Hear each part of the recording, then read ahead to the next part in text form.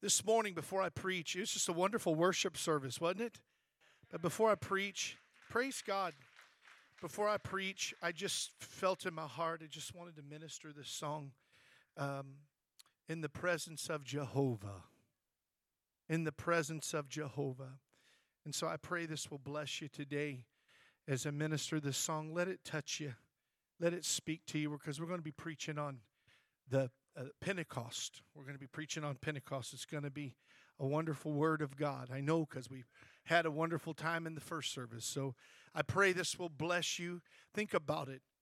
Whenever you're going through some of the hardest times of your life, or you're just at a place you're like, Lord, I need your presence. He always shows up. He always shows up at the perfect time. He's a timely God. He's a timely God. And so I just praise the Lord. Let these words minister to you today.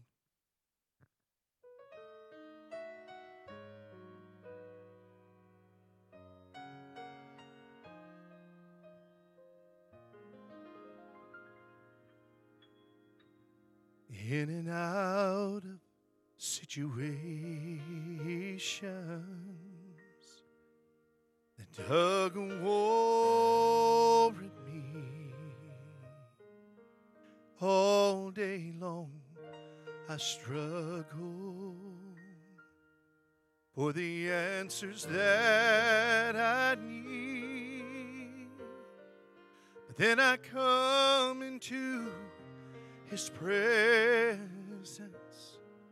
and all my questions become clear.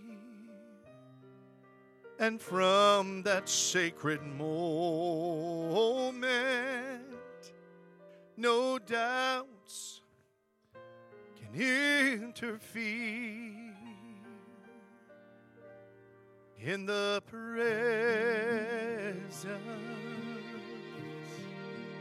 of Jehovah,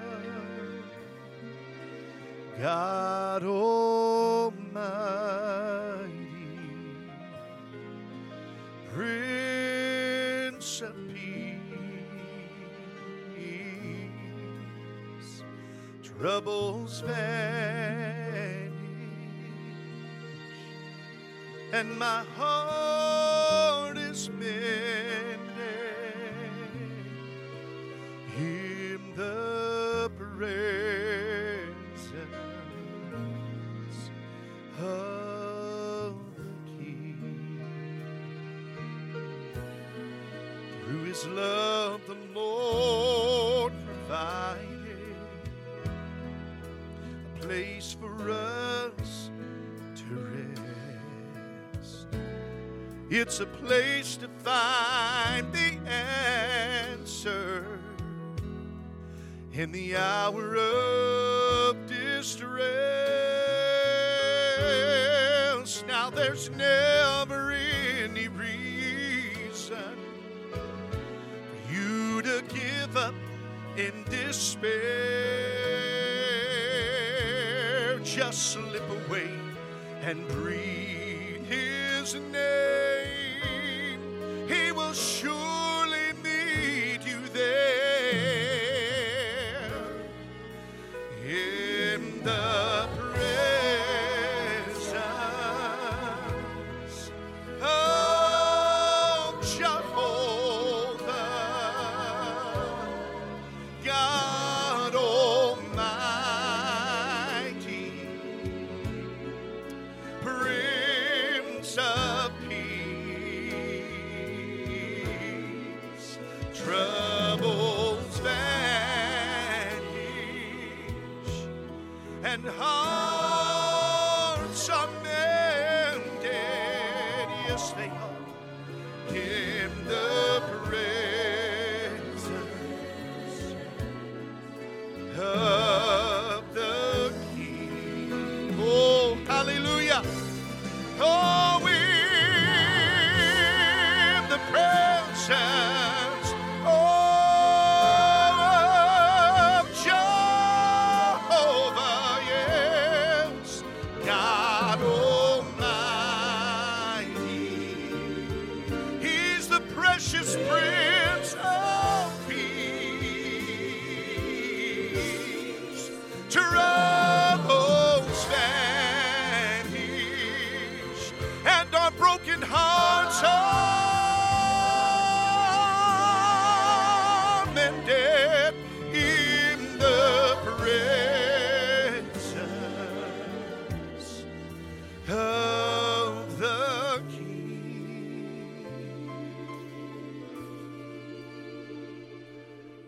in the presence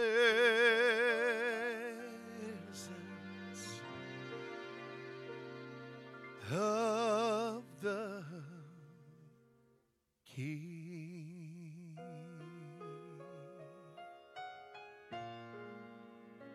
Church, just take a moment. Just lift your hands. Just thank Him today for His presence. In the presence of, in your presence, Lord, we have peace that passes all understanding. Yes, we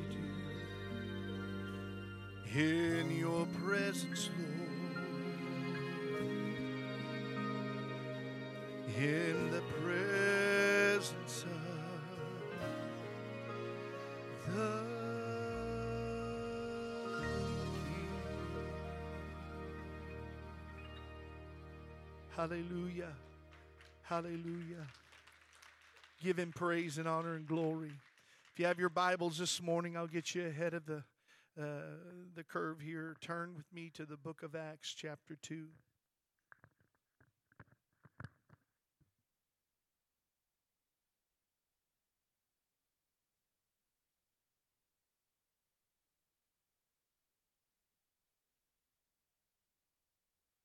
And I'm going to go ahead and dismiss the kids, and they can go to their class. And Justin's their teacher today, and so he's all excited. Amen. Praise God. Thank you, Jesus. Beautiful crowd today. I just love to see people come into the house of God and be here in His presence. Amen.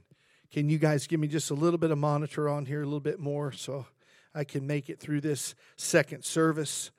Thank you, Jesus. And I'm preaching today, the day of Pentecost. The day of Pentecost. And I had somebody on Thursday night that came. I don't know if they're a new Christian or not, but I said it's Pentecost Sunday on Sunday. And they said, what does that mean? And I said, oh, amen. You need to come to the service. Well, they came this morning, and I didn't think we were going to be able to finish. You know, we might have to bump that morning service up earlier so we can have a little more time. Amen. I feel rushed and don't want that. But I said, just come Sunday morning. I said, you'll hear what it's all about, what it means, and I'm going to preach that this morning. But I'd like to read the second chapter of the book of Acts, starting with verse 1, and we'll go down to verse 4, and then we'll pray and we'll get right into this. Amen? So it says, and when the day of Pentecost was fully come, they were all with one accord in one place. And suddenly, aren't you thankful for the suddenly? Amen. Suddenly He comes to you and I this morning. But suddenly there came a sound from heaven as of a rushing mighty wind, and it filled all the house where they were sitting. And there appeared unto them cloven tongues like as of fire, and it sat upon each of them. And they were all filled with the Holy Ghost, and began to speak with other tongues as the Spirit gave them utterance. Amen.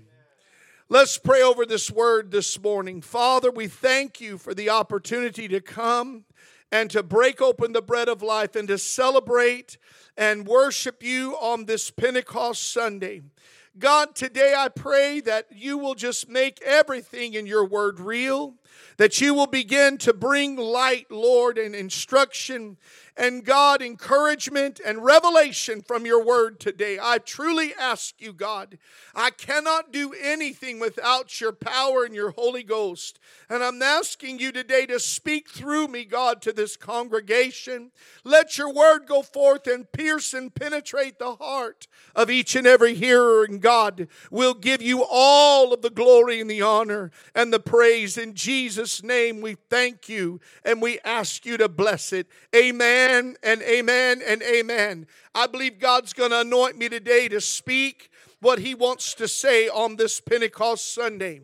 Now, I do want to say today, before I move along any further, that if we have any veterans in this house, we want to remember you and know that we memorialize you today, and thank God for those that have went on, that died in combat, that died, and the veterans that fought for our freedom. Freedom is not free. Amen? It costs somebody. Your relationship with God and the freedom that you have in Jesus Christ was not free. It cost the Lord Jesus his life. But you and I today can enjoy the freedoms in this country so long as we stand for them, and we continue to fight and stand for them, because I can tell you, if we do not, they will be gone.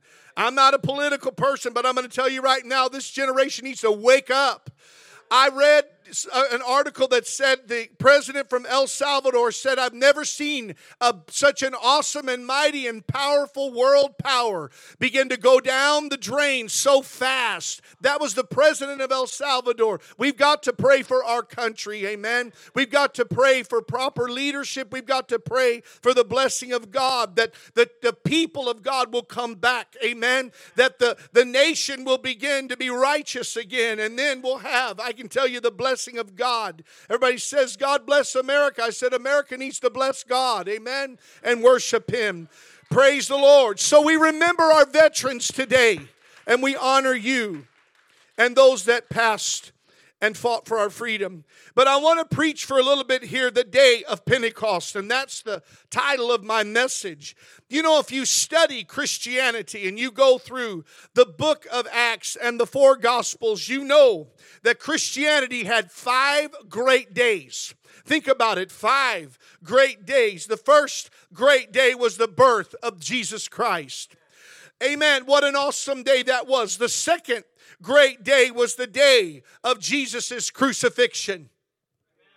I know it was a horrific, barbaric death that he died, but thank God he took it. Thank God he laid down his life, rather. Nobody took it from him, but he laid down his life so that we could have salvation. We have a Savior. His name is Jesus. It's not a self-help. It's not do what you can do to make heaven your home. It's not do enough good works. It's not through any other kind of religion, but it's through the blood of Jesus that we are saved. There is no redemption or atonement without the blood. The life is in the blood, the Bible says. Science even teaches you that life is in the blood. If the blood's gone, there's no more life. But we know that life is in the blood, and Jesus shed his blood, and that was the second great day in Christianity, was the crucifixion, the birth and the crucifixion. But then there was a third day that was awesome, and that was the day Jesus rose from the grave. Amen. Because the grave couldn't hold him. Death couldn't hold him down. And he is risen, yes, indeed, and alive today. Not only is he alive, but he's alive in you and me today. So that was the third greatest day. The fourth greatest day was when he ascended, because he went to the throne and he's seated at the right hand of the Father. Why is his ascension so powerful and so great? Because had he not went and said, Lord, I gave my life, and God the Father accepted his sacrifice, and so you and I have freedom and forgiveness of sin today because Jesus was accepted as a spotless sacrifice. Amen. He was the propitiation, which is the cooling and appeasing of God's wrath. Because I can tell you, without Jesus, we're the enemy of God. But there were 4 days I just shared: the birth, the death, the resurrection, and the ascension. But the greatest, and I believe applies to us today, I shouldn't say the greatest, but at least to us personally, the day of Pentecost was the 5th most awesome day, amen, in Christianity and history of the Bible. What did Pentecost mean? We need to hear this today. We know that it's 50 days after the resurrection.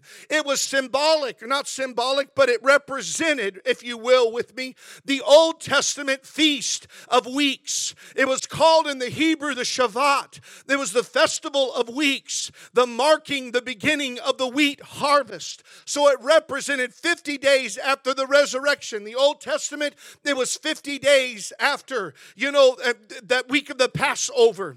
Only in the New Testament it is marked and the beginning of the harvest of souls. I shared in the first service and I said when Moses came down off of Mount Sinai and he had the tablets in his arms, the 10 Commandments, and he saw them dancing around that golden calf, he dropped those tablets on the ground and they broke. Lee Shipp said he did that because he knew they could never keep that law. But thank God we had a Savior that came that fulfilled the law to the letter.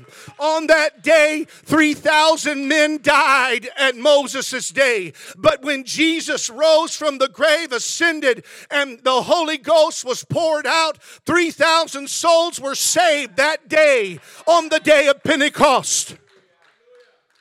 So spiritually, what did it mean?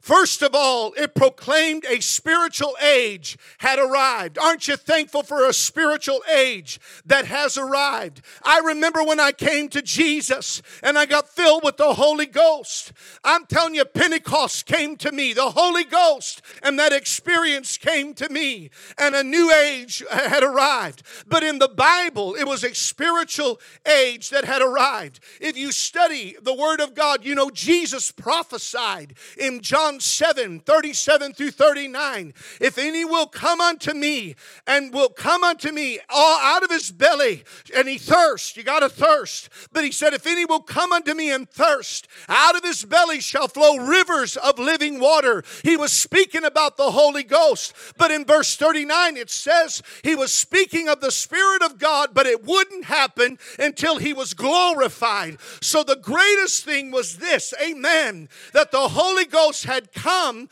because Christ had fulfilled what the Word of God said had to be fulfilled. So the Holy Ghost has come. Pentecost proved Christ rose from the grave. How do you know that, Pastor? Because the Apostle Paul said in Romans chapter 1, I'm giving you Bible today. I don't just want to talk and pull something out of the sky. But Romans 1 and 4 said that he was declared to be the Son of God with power according to the Spirit of holiness by the resurrection from the dead. Amen. By the resurrection from the dead. The Holy Ghost had come. Christ's resurrection proved, amen, that he rose. And Pentecost proved that. But it opened the way of salvation to everyone that would come unto him. In Acts 2:21, the Bible says this, and it shall come to pass that whosoever shall call on the name of the Lord shall be saved. So if you're here today and you're going through this life and you're not born again, you're not saved, you're not a Christian, you're not living for God, you can cry out to God and call upon his name, and he will hear you and respond to you. Praise God, we don't have to have a specific prayer nailed down. We don't have to have a theological degree. We just need to call upon the name of the Lord and he will hear us and save us. When I got saved, I didn't know how to pray. I didn't know anything about the Bible. I just knew I was a horrible, wicked human being. Amen. And I knew that the only thing that could change me was God, because I saw God change those people in that church. And one thing I knew for sure, in the midst of them, that I was not like them, but I could become like them if I just received Jesus as my Savior. Woo! So it opened up the way of salvation. Pentecost did. To whosoever will. Not just the Jews, but the Gentiles. Everyone could come to know Christ. Pentecost produced evidences of salvation. How? Oh, listen to this today. Y'all aren't as excited as the first crowd was. Amen. I expected a little bit more out of you. Don't sit on me now. Amen. We were shouting and praising and worship, so stay here with me. Pentecost produced evidences of salvation. How did it do that, Pastor? The Bible's very clear. You know what's so beautiful is I'm going to stay right here in the book of Acts and prove everything that I'm saying to you. But in the book of Acts, it proved Pentecost proved evidences of salvation by means of the senses. Listen, by means of the senses. Yes, God expects us to believe, but He always follows faith with manifestation. He always follows faith with manifestation. He manifests His presence and His Spirit through your senses. Amen? And He did that day. How did He do that, Pastor? The Bible says that they heard in their ears a sound from heaven. That's exactly what it says. And suddenly there came a sound from heaven as a rushing mighty wind. It was a sound that they heard that was so powerful and so significant that they marked it in the Bible. The Holy Spirit inspired that. So God touched them in their ears. God touched them in the senses of what they could hear.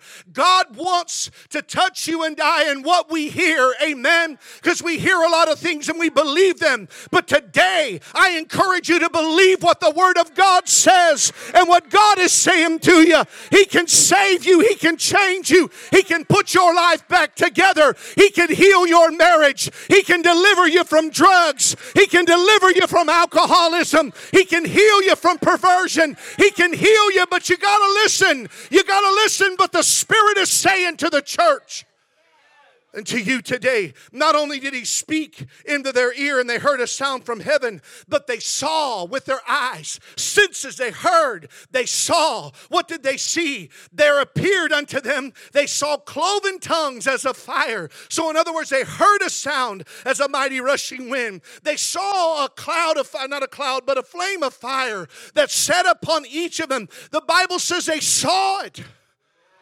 They heard it. God touches you and you see it. You hear it.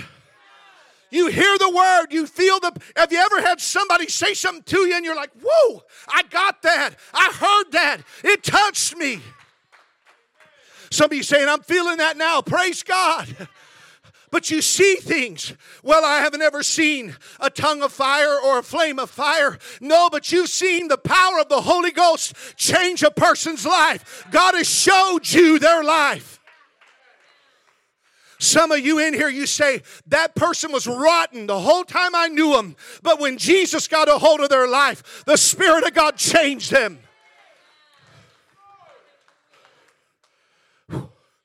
Oh, hallelujah. The third sense was their feeling. The Bible says it sat upon each of them, and they were filled with the Holy Ghost. It sat upon them. They felt the presence. They saw the presence. They heard the presence.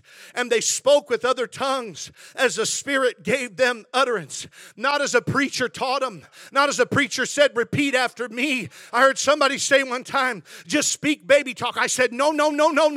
You don't teach somebody and say, just repeat after me. No. If somebody taught you how to speak in tongues, it's not the Spirit, it's another spirit. But if you are baptized in the Holy Ghost will come upon you and you will speak with new tongues as the Spirit of God puts it in you and you speak it. That's Pentecost. That's the Spirit of God. Oh, hallelujah. Hallelujah. There was a sense that they felt, but greater evidence was this. Listen. He gave them senses, but He also gave them power. Oh, it's so awesome because some people just feel, they just see, they just hear, and that's great. But some people have that authority of that power. It's the power of God comes upon those full of the Holy Ghost. The power to become what you could not become before. The power to overcome. You don't understand, Pastor. I've got anger issues. I've got, anxiety. I've got depression. I've got these things that I'm dealing with. I've got, abandonment issues. I've got victim issues. I've got rejection issues. I've been hurt. I've been absolutely marred in my life. God has the power to set you free from that.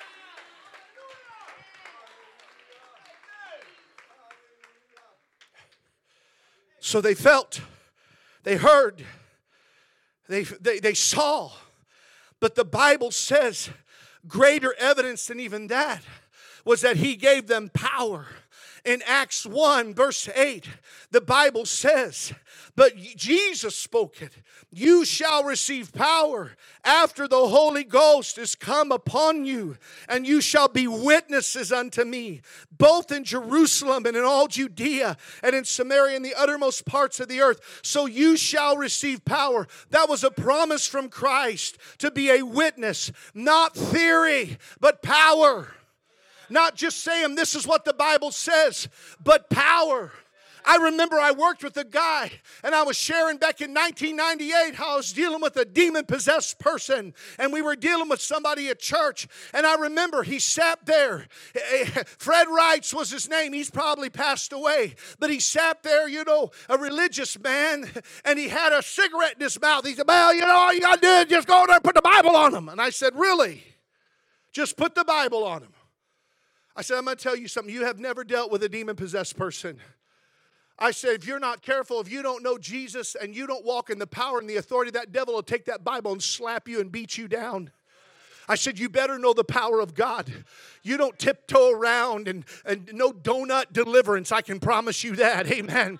Oh, what are you talking about, Pastor? You'll have to ask me at another time. Oh, I'll just tell you, there was a youth meeting where there was a demon-possessed person down there, and the group that we went to church with, they went down there to that meeting in the youth, and there was a woman down there on the ground, hissing, eyes rolled back in her head, and all that stuff, and she's there totally demon-possessed, and they had a Bible on her chest, and these people are saying, just praying or whatever, ain't nothing happening. It manifested, but nothing happening. And there's a woman over there eating a donut saying, come out, devil.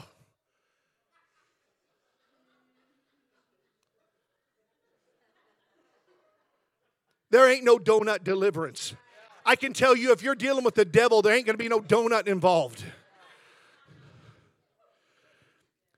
But my dear friend Shauna Jean and her brother Sheldon, full of the Holy Ghost, began to walk down there. And that devil knew exactly who they were. It looked up at him and it said, don't you touch me. They said, we're going to touch you. Ooh, I felt that. Don't you touch me. They said, we're going to touch you all right. You're coming out. I can tell you the devil knows. He said, Jesus I know and Paul I know, but who are you? Amen. Are you hearing me today? There's power.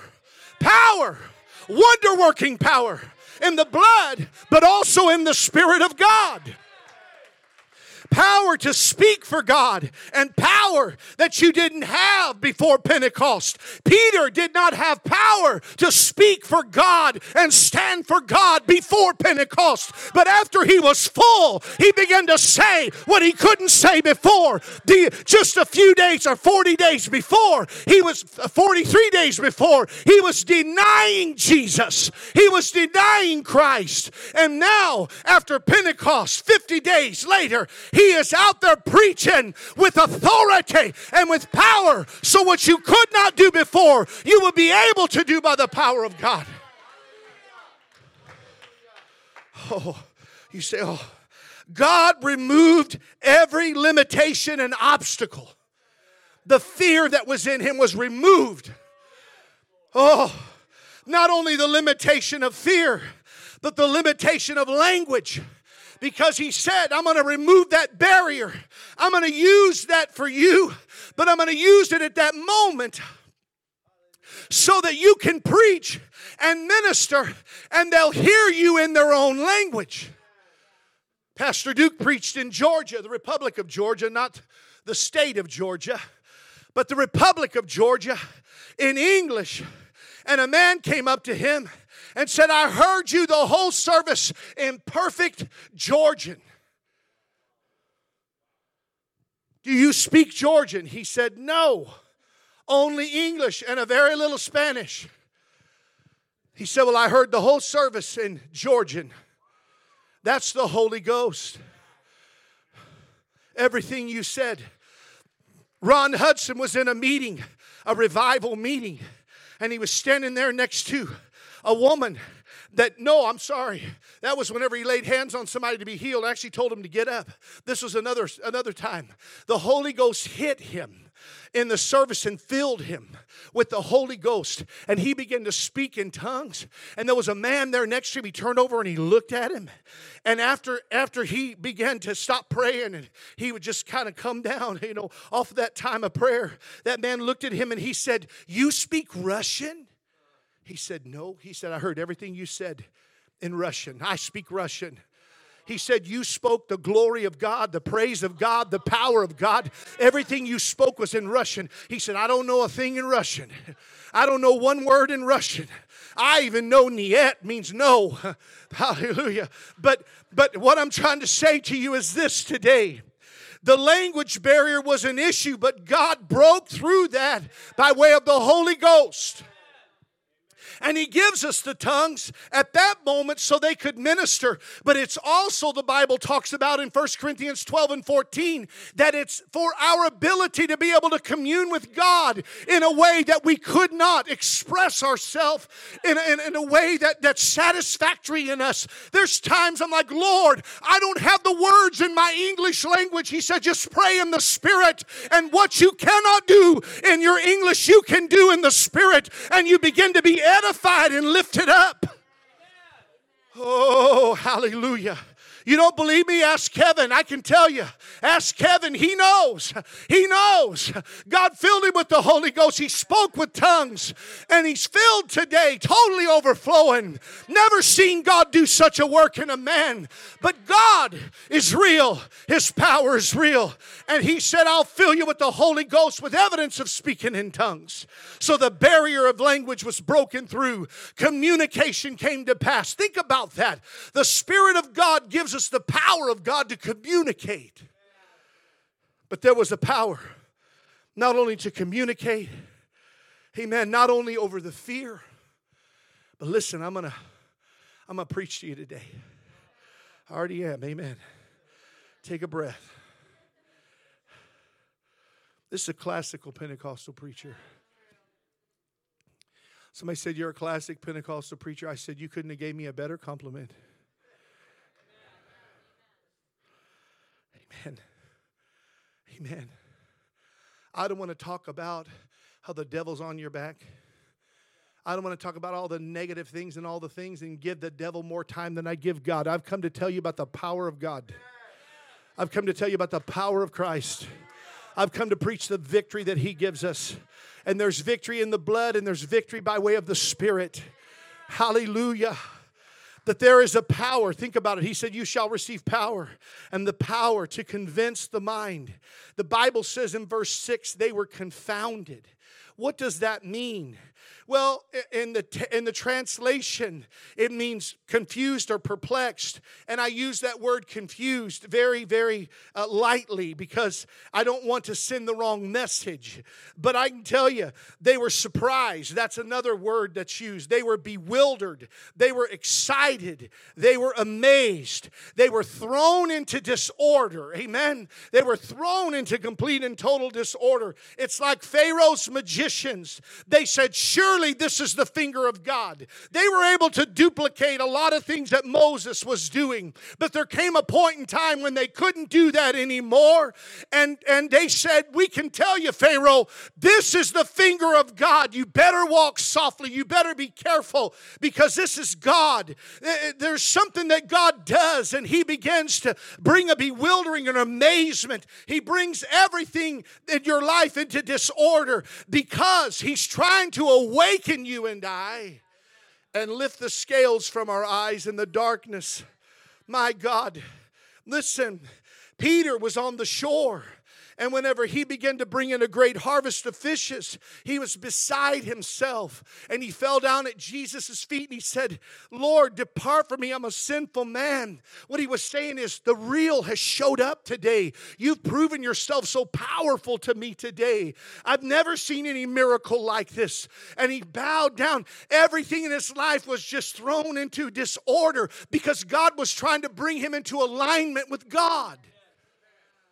She said, "There's a lot of disorder in my life right now." God's trying to bring you in alignment. You know, we go through things because God's trying to wake us up. He's trying to wake you up. Hallelujah. I've seen people come through the door many times this year and last year as they come in and they said, you know what? My marriage is in a bucket. I don't know what else to do. It's all in disarray and disorder. I said, because you need Jesus in the middle of it. God's the one that instituted marriage in the first place, and He never instituted it for you to have it without Him.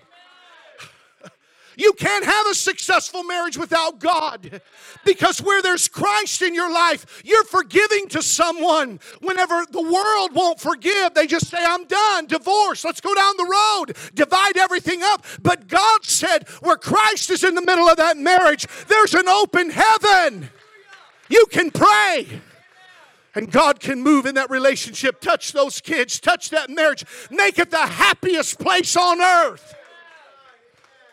Not Disney, your house.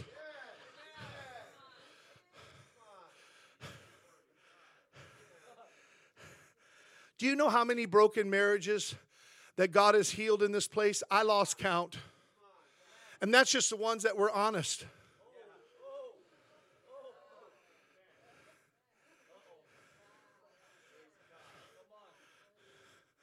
They come and said, you know what? We're in a mess. Amen. I know. You know how I know that? Because your kids sit between you in church. Because I can tell you when you love your honey, I'm telling you, you're over there right by her.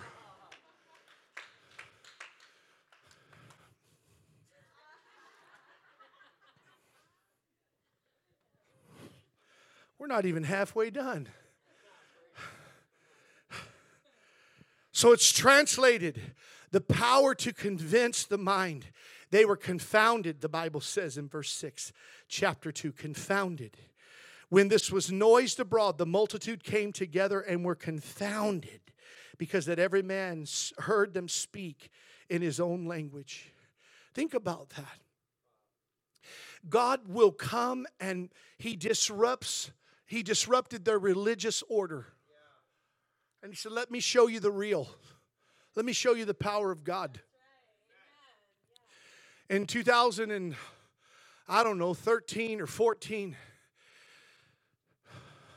we live. Amen. Okay. I'm going to leave the names out to protect the innocent. But I had a family member whose mind went to lunch. Had a total breakdown. Bipolar. And they had several events that happened in their life. They lost their marriage. They lost their home. They lost their car. They lost everything. It was a transition period, and they just went completely, had a breakdown. It was a dear family member of mine. And my mother asked me to come back. And she said, we've got to go, and we've got to, you and your brother have got to go and talk to, you're the preachers in this family. You've got to go talk to this family member. You've got to. And so we went up and we began to visit this family member. And the family member told they were in jail because they had done something that was criminal, you know. And they're in jail, but their mind is still. And so the sheriff went back and they said, you know what? This person has said they don't want to see you. And I said, you know what? I flew 2,000 miles, paid my own way, rented a car. And if they're going to tell me they don't want to see me, they're going to tell me to my face. Well, you know why they said I don't want to see them? Because they didn't believe we were there. But when I went back there and I stood in front of that jail cell, because it was like Mayberry, I'm serious, one cell, a sheriff, and a deputy. No other inmates, nobody else is in jail in that little podunk town. And so here I am, and I'm looking through that jail cell at that person that I love. And I said, we're here. And that person looked up, and they went. I said, we're really here. See, the devil has lied to you and told you that where you're at and what you're doing is not, but God came to disrupt the lie and disrupt the darkness and disrupt the religion and disrupt the confusion in your life. And it was at that moment they began to turn. It was a process, that they began to turn. And God began to do a miracle in their life. And at that time, I called this church to prayer. And we prayed as a body. I wept and I cried in front of the church, and I begged them for this dear beloved family member of mine that they would please pray. And God brought that person through.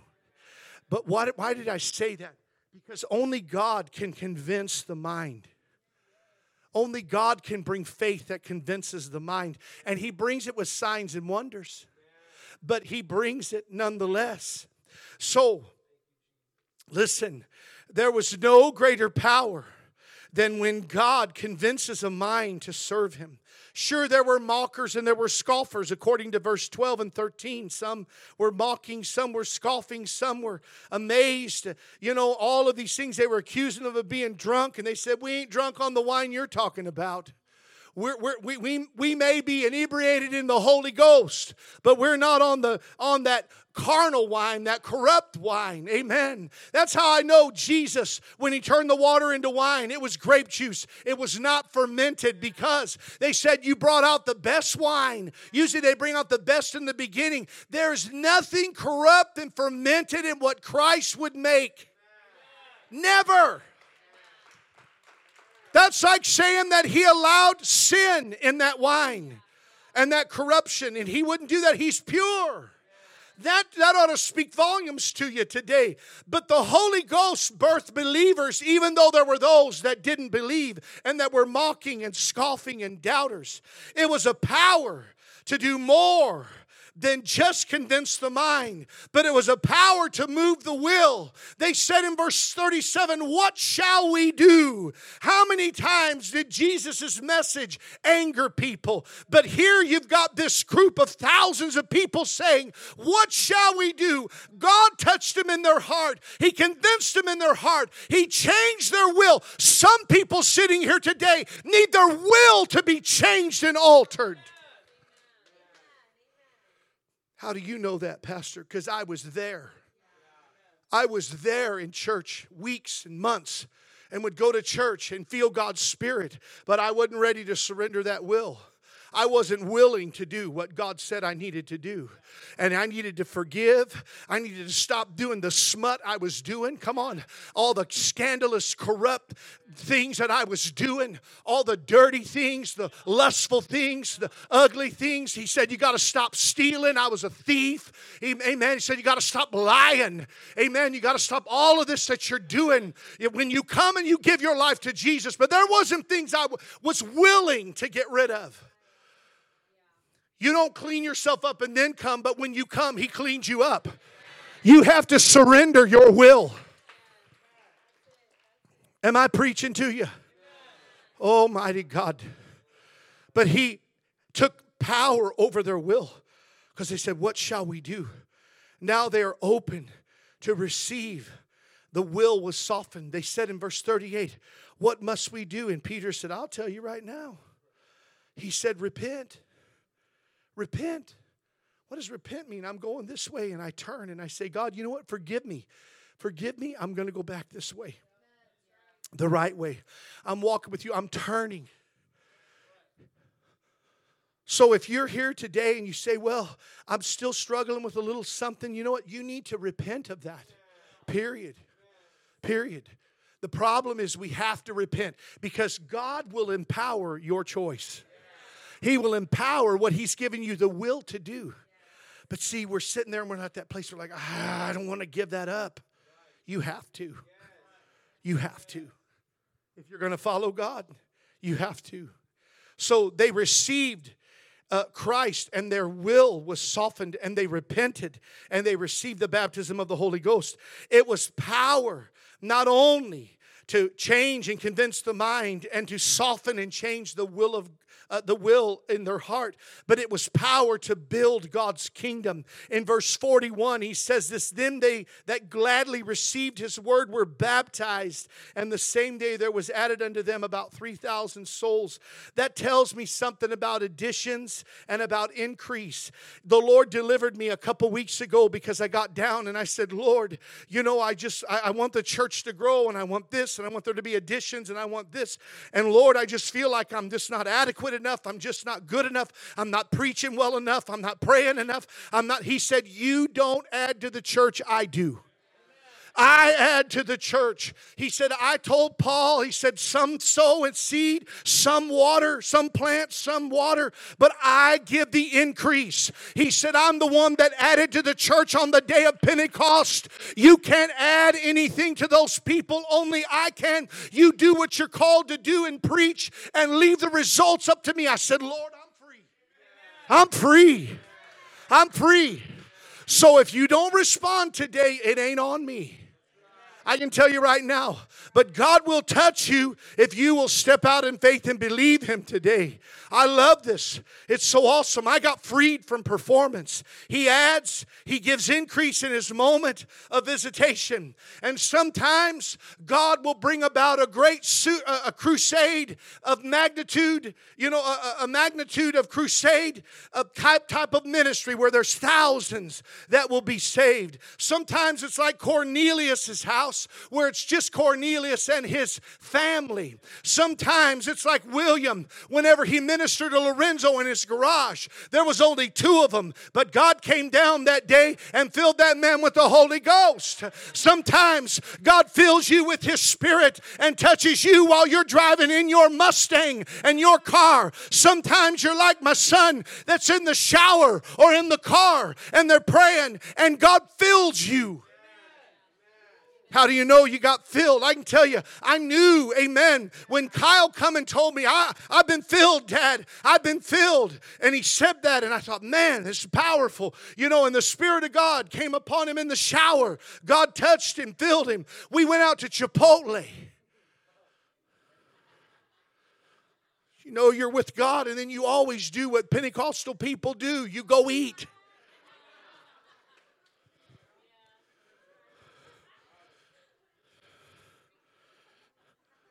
Hey, show me a skinny Pentecostal. I'll show you one. Don't fellowship. I've had people tell me, this is my new life weight. I said, well, you're happy. Amen. You are happy. Praise the Lord. I know we need to put a restraint on it and turn the plate over, and if we need to fast, amen. It's not a good testimony, but thank God we got something to eat. And we love to fellowship. We'll get to that in just a second.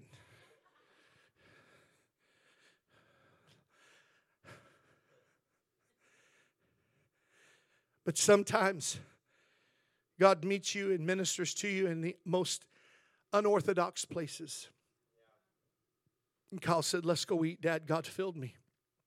He's just talking a mile a minute. You're not going to believe this. I said, I believe it, son. I believe it. We got to Chipotle. We're sitting down eating. He's just sitting there, and he said, the Holy Ghost is telling me to get up and preach. I thought, oh, here? Aquí? Ahora? Yeah, I speak a little Spanish. He stood up on that bench, and I thought, boy, he's going for it. Amen.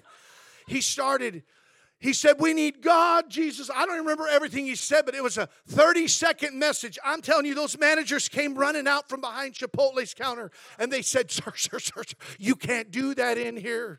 You can't do that here. So he sat down, and I saw just almost for a second defeat come upon him. He just sat there like, I missed God. I made a fool out of myself. And I said, son, if God told you to do it, the Holy Ghost gave you a boldness to do it. I said, you should have done it, and He's going to bless it. We sat there for a good 5 minutes, and then all of a sudden this man walked over to the door, and he pushed on the double door, and he let it come back, and he turned around, and he looked at my son, tears streaming down his face, and he said, thank you for preaching and saying that. He said, I need God, and he said, I felt that when you said that. And my son said, yeah. He said, it's the Lord. He's telling you. He said, I'm going to go home and pray. But he said, thank you. I said, son, see, the devil's a liar. God gives you power. He gives you power. And He fills you. And He uses you. I preach the kingdom has come. unto you the morning that Gabe Vidrio got filled with the Holy Ghost. I remember, I said, Lord, I said, I'm going to preach this, the kingdom of God has come to you. If I with the finger of God cast out devils, Jesus said, you know of a surety that kingdom of God, the kingdom of heaven has come unto you. And I preached that. We had an altar call, and here come Gabe, tears running down his face, hands in the air, and the Spirit of God came upon him, and Sister Becky went over there. She laid hands on him, slain in the Spirit. I said, my goodness, look at that power. Praise God. Just power, just fell over. He fell over on the floor, rolling in the Spirit, in tongues, praying in tongues. God filled that man just like that. I'm standing there and I'm like, wow, amen. Praise God. They were down there praying with him. God said, I will come and pour out my Spirit. And sometimes it's one, sometimes it's thousands. Sometimes it's at a campsite where everybody in the cafeteria got something. Remember that? Remember that? Remember that? I loved it when Kevin came up and I was sitting there next to Jared and we were eating our breakfast. And he said, I just want to be filled, but I got to go. And Jared said, well, how about we just pray right now? I thought, praise God. Amen. We just began to pray. The Spirit of God hit him. Amen. And it was like fire. It just shot through that place. It was powerful. I told Pastor Jared, I said, I've been in Pentecostal churches a long time and services a long time. I said, I've never seen anything quite like that. He said, brother, that messed me up. I ain't never seen nothing like it either. It's a first for you and it's a first for me. Because I can tell you the power of God hit and met faith when Kevin got filled that day. But he gave them power to see and to feel. He gave them power to convince their heart, move their will, and build the kingdom of God. But I believe the greatest power is power to be true. What does that mean? When God gives you the power of God to be true, to be faithful, to be loyal, to be consistent, that's when you really got something. That's when you really got something. Amen. It's not, people say, I believe in speaking in tongues. I believe in praying in tongues. Sometimes it operates in a gift and interpretation. Not as much as, sometimes I would like, but I don't want to force anything. I want it to be God. I don't want it to be something that's not God. And sometimes people try to interpret it and it's not God. But there's times it is God. Amen. But I love to hear people pray in the Spirit, and I love for the Spirit of God to come upon people. But the greatest thing is not the gifts, it's the fruit. It's the character. It's the truth. It's the faithfulness. It's the consistency. It's the steadfastness of the power of the Spirit of God. Because you can say, I pray in tongues or I speak in tongues, but have a life that has no character and has no, love or doesn't have the fruits of the Spirit. So let me share with you today. I heard somebody the other day, they said, somebody said, I speak in tongues. I said, yeah, but you gossip in English.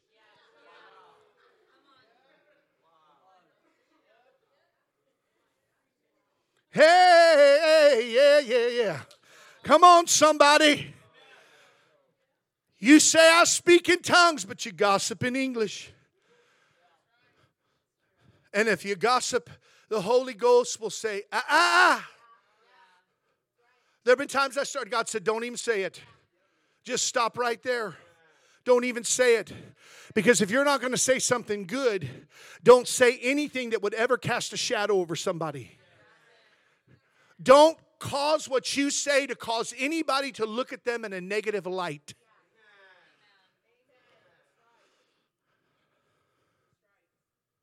Almighty God. Y'all settle down there for a second. They continued. The power to be true. The power to be faithful, the power to be consistent. They continued in verse 42, the Bible says. I'm not going to preach all day. Stay here with me just a few more minutes. They continued steadfastly in the apostles' doctrine and fellowship and in breaking of bread and in prayers. The power to remain faithful, steadfast, loyal to doctrine. The Holy Ghost is your radar and your tester inside of you to remain loyal to truth. Not every spirit that comes down the pike. And I'm going to say it because I'm the shepherd and I'm supposed to say it. Nobody's going to teach you like I'm supposed to teach you. You do not have to swallow everything everybody says just because they have Christianity above it. And we watch YouTube and you watch all this stuff on Facebook and Instagram and Snapchat and everything else, all these other social media outlets, and everybody's a prophet.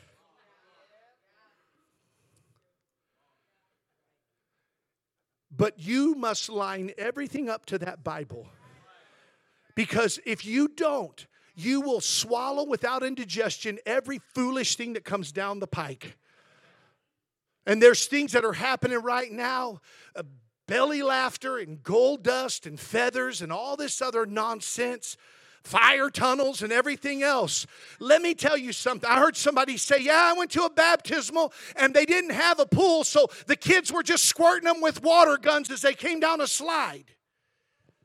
I said, that is the biggest mockery and profaning of something that God has instituted as something we're supposed to do with sacredness.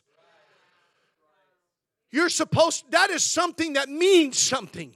It's not a joke. But that's where we're at. And people can say whatever they want to say. You're classical, you're traditional, you're whatever. I'm going to tell you I'm truth. I'm going to preach truth. And I promise you this, I'm going to stay as close to that book and stay in that book and not lean off on the fringe of things. So just because somebody says, yea, I say unto you, doesn't mean it's from God. Now there's people that will say, yea, I say unto you, and it is God. But I'm going to tell you, if we're going to be prophets and we're going to be used in gifts, it must be God, because we will confuse people and damn their soul if we don't know what we're saying is for surely of God.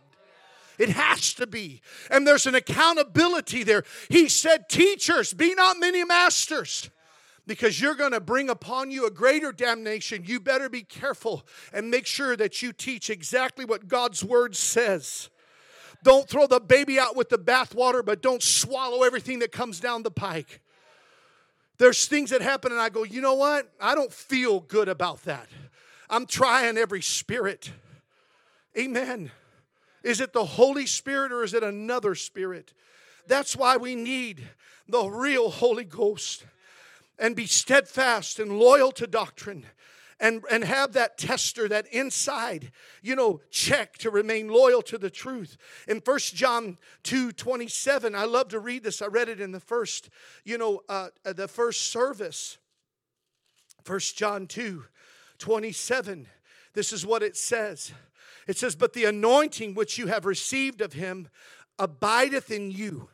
And you need not that any man teach you, but as the same anointing teacheth you of all things, and is truth, and is no lie, and even as it hath taught you, you shall abide in him. He's not saying that you don't need teachers, because there's the fivefold ministry of pastor, of apostle, of prophet, of evangelist, of teacher, and pastor. You have all of these. Amen? You have all of these. But what I'm trying to say to you is there is a teaching, and we need Bible study teachers. There must be teachers. We need to hear the word of God. But what he is saying is that, first of all, you don't need anybody to teach you something that's external from the word of God or is taking a liberty that you shouldn't take. I've had people say, well, this is what it says. I said, that's not what it says. That is not what it says.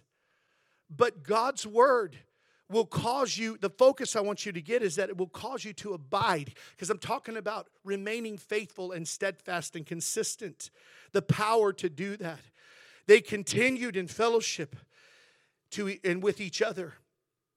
They continued loyal to prayer. This is one way I know that I've been filled, because I desire to pray. Amen. Do you desire to pray?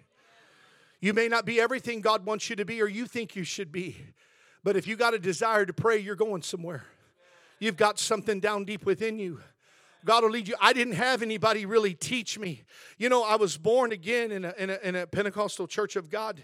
And I think because they all knew my dad was a pastor, they automatically thought he knows the Bible. I didn't know nothing. I knew John 3:16. And I barely knew that. I knew that scripture, for the Lord's come to seek and save that which was lost, because I put little noodles and alphabets on a block at Vacation Bible School, so I remember that scripture. He came to seek and to save that which was lost. I knew that when I was 8, 10. But nobody really taught me the Word of God. I would read it and it would just... some things I would get out of it. I read that scripture where it says that a rich man, it'd be harder for a rich man to enter into the kingdom of heaven than it would be for the camel to go through the eye of a needle. I thought, man, a needle. Ain't no way a camel can get through there. God said, you got it. You don't understand what it means, but you got it. You got it. You understand completely. And when you study that, you understand there was that little hole and that camel had to go through. And in the middle of the night, get through that. In other words, what he's saying is, if your whole life is to add riches to you, and that's all you ever think about and pursue, then I can tell you your focus is not on God. Where's your treasure? Where your treasure is, that's where your heart will be.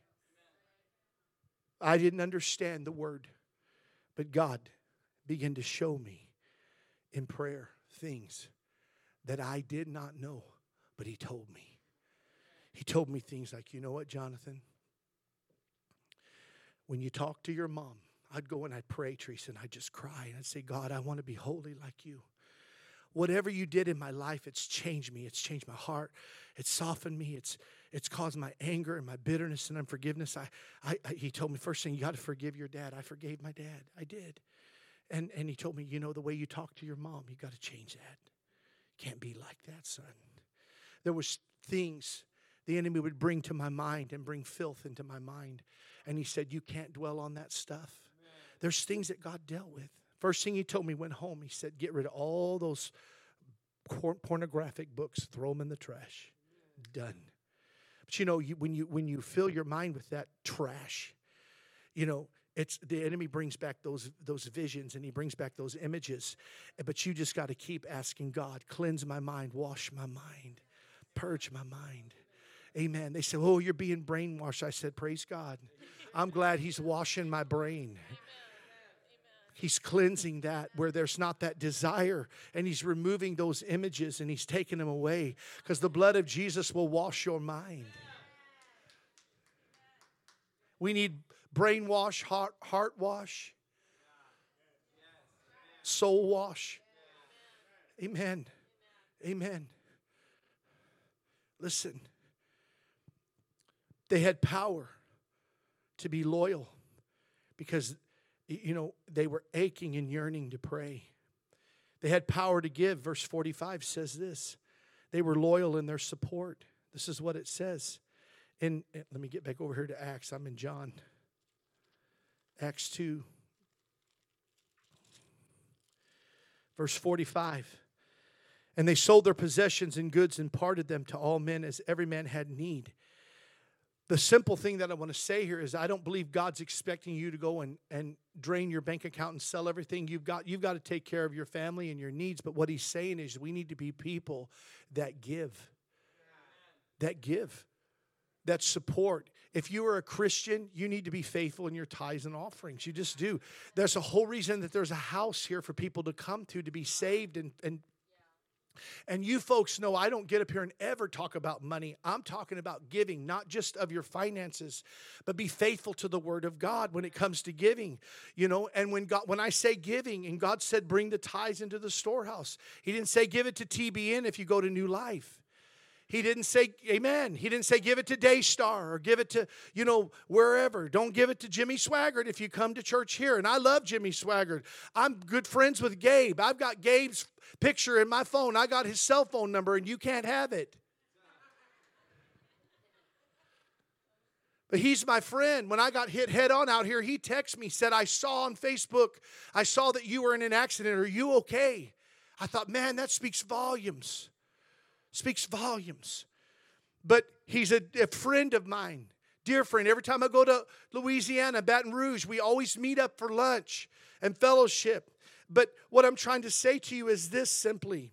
We need to be supportive to our church. Put your tithes in that storehouse. If you go to church somewhere else, okay. But I'm going to tell you, where you get your groceries, you need to come, and you need to be faithful in that area. You don't buy groceries at Albertsons and go pay for them down at Vaughn's Pavilions. Amen.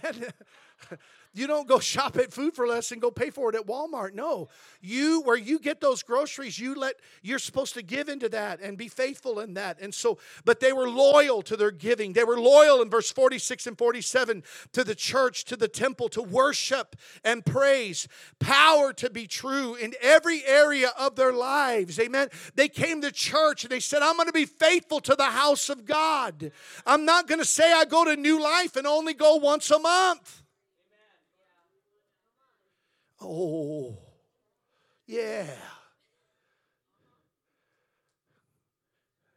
Just look down. Nobody will know it's you. Power to be true. If everybody in the church was like you, I want you to think about this. If everybody in the church was just like you, what kind of church would we have? That'd be 3 out of 4 Sundays, nobody'd be here. Amen. We'd never be able to pay the bills. Just take that and just gnaw on it for a minute. Pentecost was about the harvest, a spiritual harvest that reminds us of the power of God. In verse 43, fear came upon the people, and many wonders and signs were done, because the Holy Ghost brings that. And the Holy Ghost brought a favor with all of the people. God gives you favor. He gives you favor. When you need a house to live in, God opens the door. My son and my daughter-in-law lived in the little house where they were at. And they got Lily first, and then they got Charlotte. And I thought, Lord, it's enclosing in around about them. They need more room. It's not greed, it's need. And in this climate where they put up a for rent sign and within an hour it's gone, because somebody's already taken it. 20 people applied for that place. But I said, son, when God opens the door, you're going to know it's from Him. And sure enough, amen, they kept praying. We were believing God, and we just felt like something was going to happen. This is a year of Jubilee, amen. This is a year God's doing great things. And a house came open. And they got insider information. Praise the Lord. The Lord knows how to be a step ahead of everybody else. Praise God. So they seized on that opportunity, and they got that little house over there.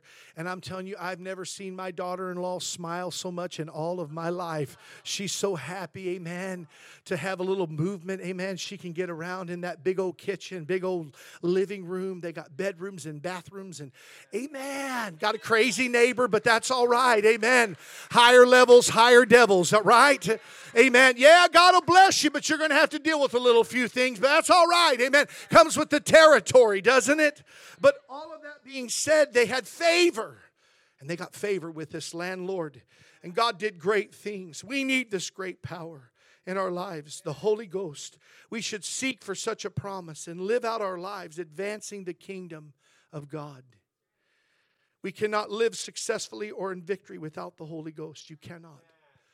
We must. That's why we read this in here, and we should read it often. We can't make it without Christ. We can't make it without His Spirit. We need Him. You need Him.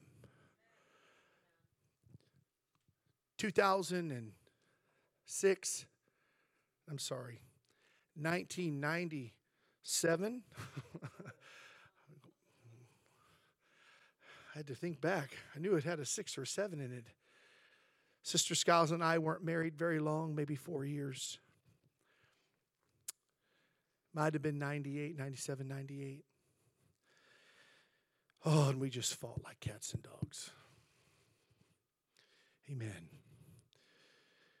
And I'll never forget one day, we pulled up in the driveway. We had a little blue, whatever it was, car. She put that car in park, 204. And she looked at me and she said, Skiles, I want to tell you something. She said, my whole life, I talked to my dad off and on. When I did, through a glass window. I didn't have a relationship with him. And she said, all I ever wanted was a man that would love me, serve God. And she said, I thought I found that in you. She said, but I'm going to tell you right now, I cannot live like this anymore. You're angry. Every day, our kids walk around on eggshells. The house is just, this has to stop. And I just remember sitting there. At first I thought, oh, she thought it was me?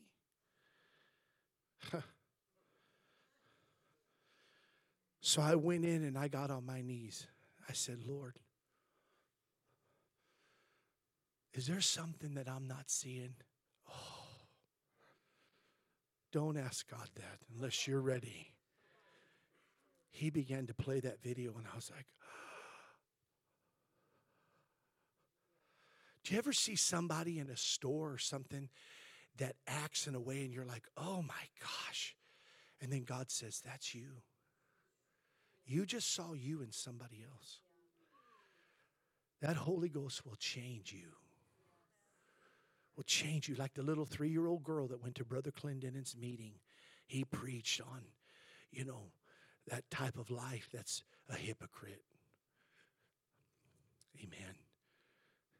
And that little 3-year-old tapped that man on the shoulder in the car. And she said, Daddy, today Brother Clendenin was talking about you. We sat at a table for Thanksgiving, and I said we all need to be thankful. And we need to learn, to be good and not mean. And my little 3-year-old son said, like you, Dad? Oh. How could you be upset? Because out of the mouth of a baby came the truth. I'm telling you, I found the Holy Spirit will give you power to do all these things. But the greatest thing he could ever do is save you and deliver you of you. And there's nothing like that.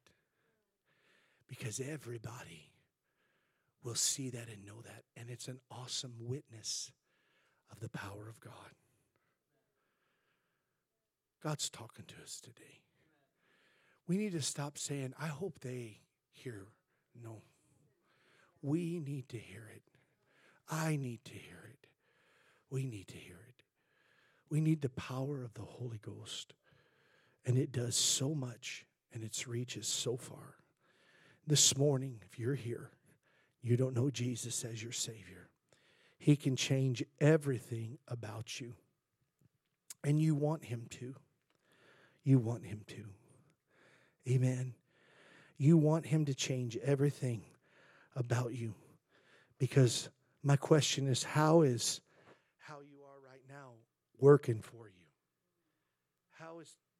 How is that working for you? Let God minister to us today. Father, I just ask you today to draw by your Spirit, by your power, by your anointing. If there's somebody here today that's not serving you, Lord,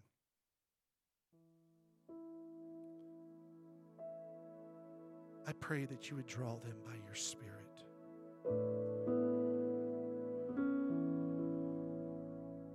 Jesus. Hallelujah. Almighty God, thank you, Jesus. Jesus. Hallelujah. Thank you, Jesus.